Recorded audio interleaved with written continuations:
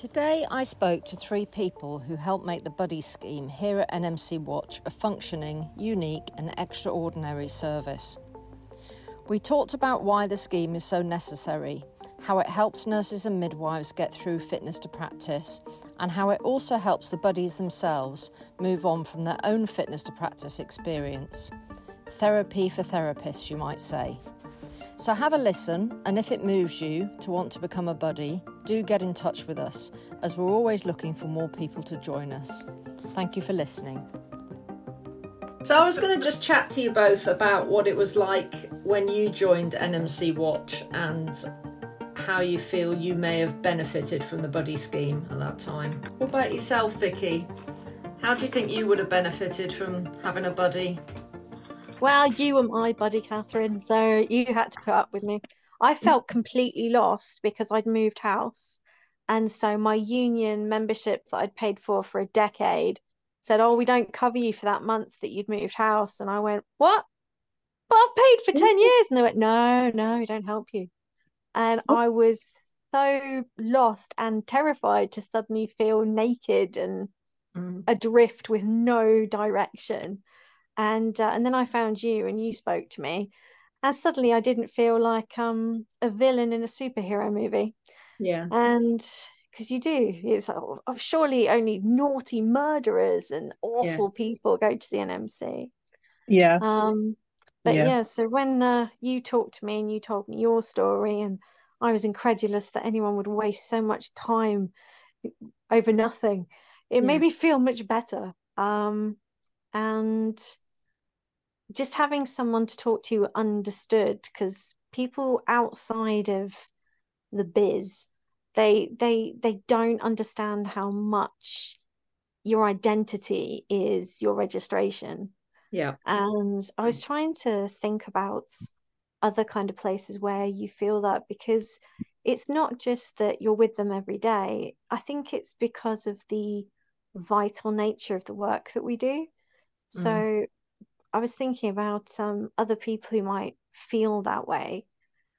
And I think if you're in the army and you're fighting on the front lines, or if you're in the police and you've got to watch yourself because people might attack you, or if you're in the fire brigade where life and death can happen if you don't trust your colleagues, that's really where we are. We're kind of in that you've got to trust your colleagues because it is a life or death thing we do every day.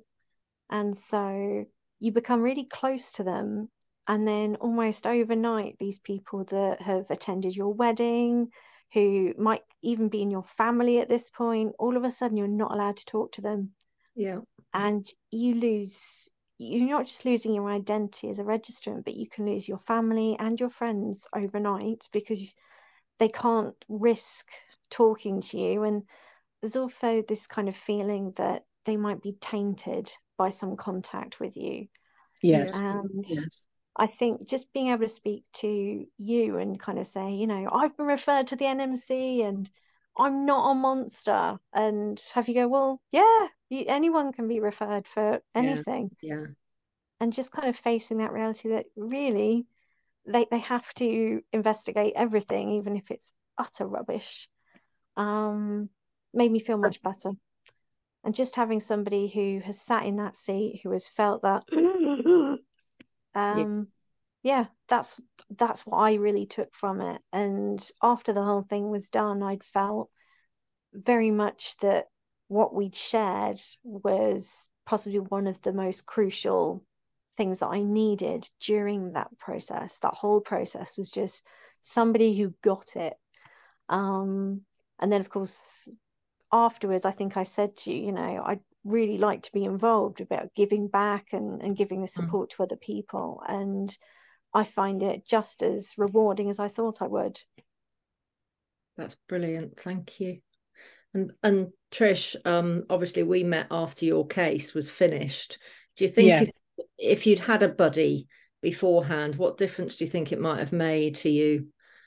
I think it would have made a huge difference, actually, because I had no idea that the NMC used to do this to people. And it was an absolute shock and horror when I was this thing came through the letterbox.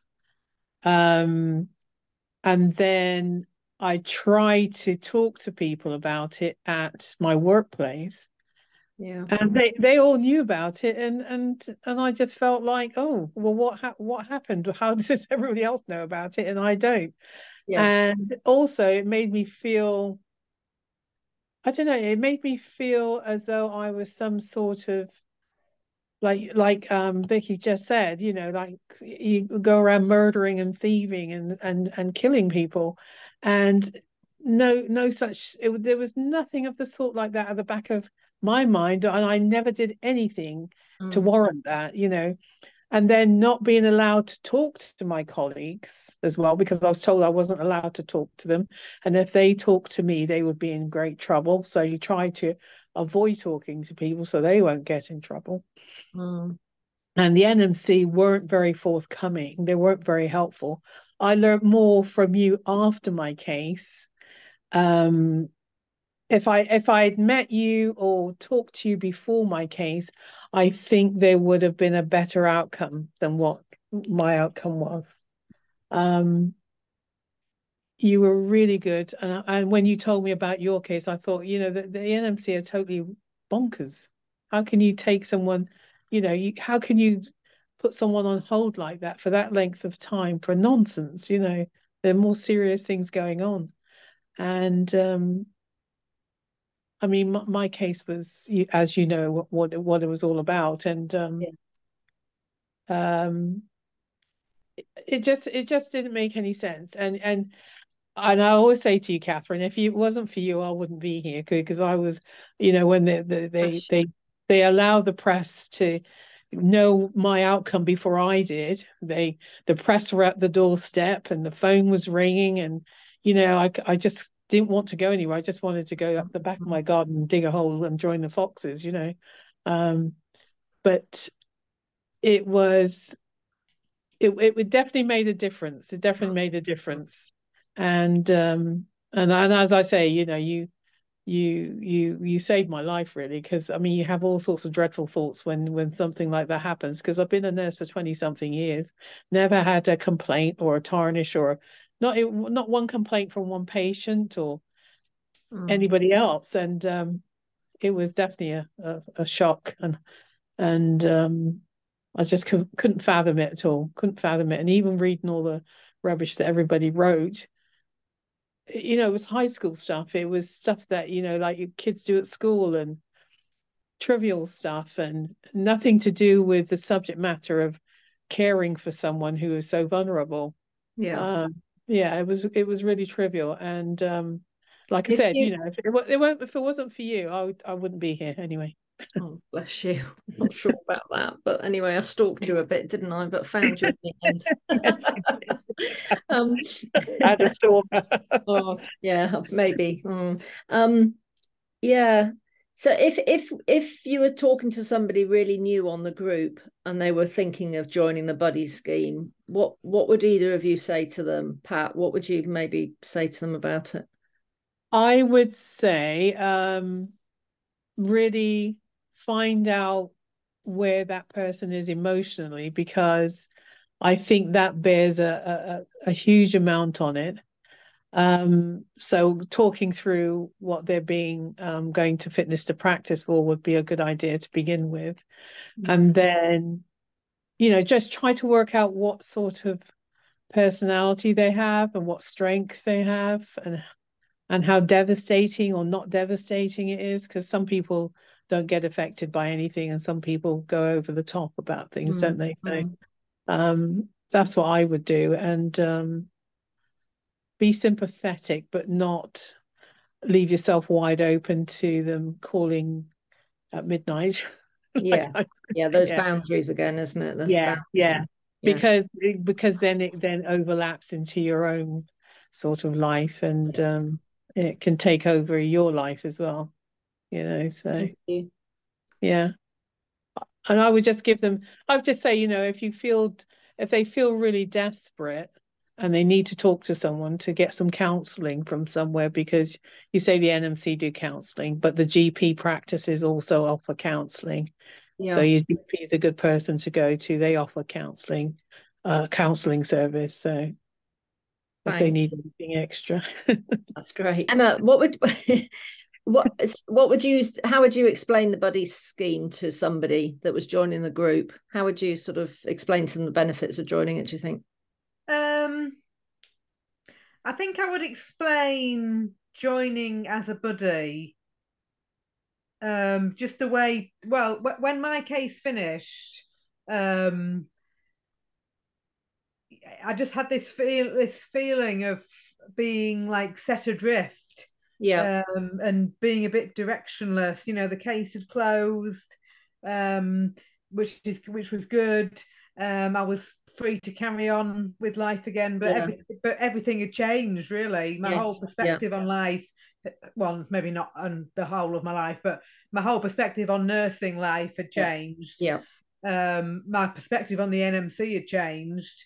The NMC aren't really our friends in a lot of ways. They're there for the No, public. They're not, in many ways, they're not there for nurses. Um, That feeling of being at sea and not really, it's a bit post-traumatic, isn't it? It's kind of, yeah, that trauma's yeah. happened and then suddenly yeah. I'm like, well, now what? Yeah, I mean, the good thing is that at the time, I'd got a job in a nursing home, and the only nursing hours they had available were weekend nights, which on the face of it seems like a really unattractive shift pattern, but it was good for me at the time because Yeah. there wasn't a right lot going on. Yeah. I could just, I predominantly worked on my own. There was one other nurse at the other side of the building, but I could just crack on with stuff Yeah. myself. Yeah. So I would say for anybody who's wanting to be a buddy, I would say it really gives you that chance to try and start moving forward and having something else to focus on Yeah. once your case is over. Brilliant. I would say to maybe give yourself a bit of time after your case finishes before you consider being a buddy, because if I'd have done this straight after my case finished, I think I would have had a lot of PTSD with it. It Yes. can be Yeah. a bit triggering while you're still kind of Yeah. recovering from your referral. But I think it's beneficial. I think it's been a good way to kind of move forward and try and give a purpose to your own referral. Yeah. Because I think when you're under investigation, it feels like you've got this lens on you, and it feels like everyone's getting at you, and you don't Yeah. know who you can Yeah. trust. Yeah. And I think the NMC and probably a lot of referrers forget that there is actually a person with Yeah. a life underneath all that. Yeah. Yes. Absolutely. Absolutely. Long way of saying that I think being a buddy is a good way of getting a bit of focus again after you've been through the trauma of a referral yourself, and it just gives you something else to focus on. Brilliant. And Vicky, what key advice would you give to somebody considering being a buddy? What things do you think they need to think about? I think probably their motivation.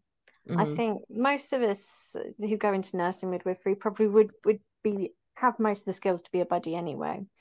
But if you're still ruminating over a lot of the themes of what you faced and you've not managed to process that yet, you're not ready to be there for someone else. And I think that's probably the key thing, is just making really sure that yeah.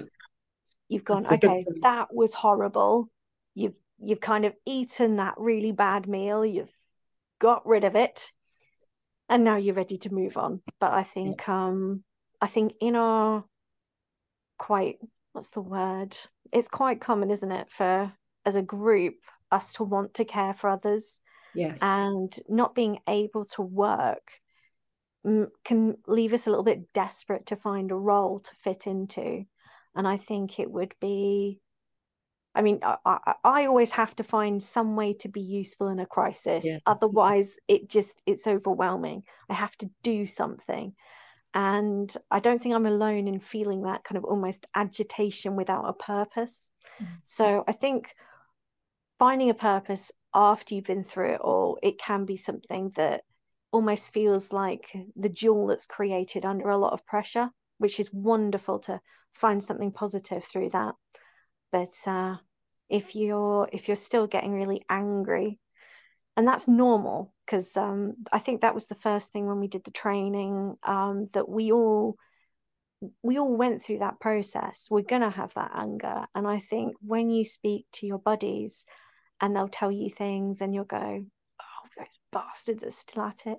And that's part of why the debrief is so good, because we can say, oh, you know, my registrant this week, you won't believe what they've done, said to him, and we can all go, oh, what a bastard. And that's what a good debrief is about, is having people who get it, and it's somewhere to park those feelings. So there is that support. So I guess what I'm trying to say is, don't be riled up in it, but also don't be put off by the fact that you've still got a little bit of it with you. You're going to carry that with you.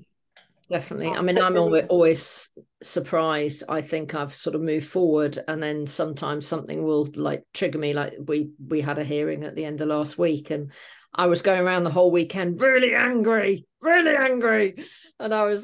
you know, my husband got the brunt of it and stuff. And then when I actually sat back, I went, oh, that was because of what happened there. That, you know, I'm taking it on as my own thing rather than actually being a bit more subjective about it. And you can't help it, because you hate injustice. I think anyway, a good nurse will always hate people not being looked after properly, which can occur in this process. But also just that empathy, because you've been there and you know what it felt like, and it will trigger you at times. But I think what's important by us having the debriefs, it means that we can acknowledge that and look at how we cope with that. And there may be times we've had some buddies who've had to take a pause for a while and stop being a buddy for a while. Yeah, I think that's important to say as well. Yeah. Because I wasn't very well, and I said, oh, I'm going to have a step away from it, which I didn't want to do. But that when people sign up as a buddy, there is support here. And if it gets too much or life happens, you can always pause, and there's no pressure to come back, but you're always welcome back. Yeah, I think that's probably what I'd say. Brilliant.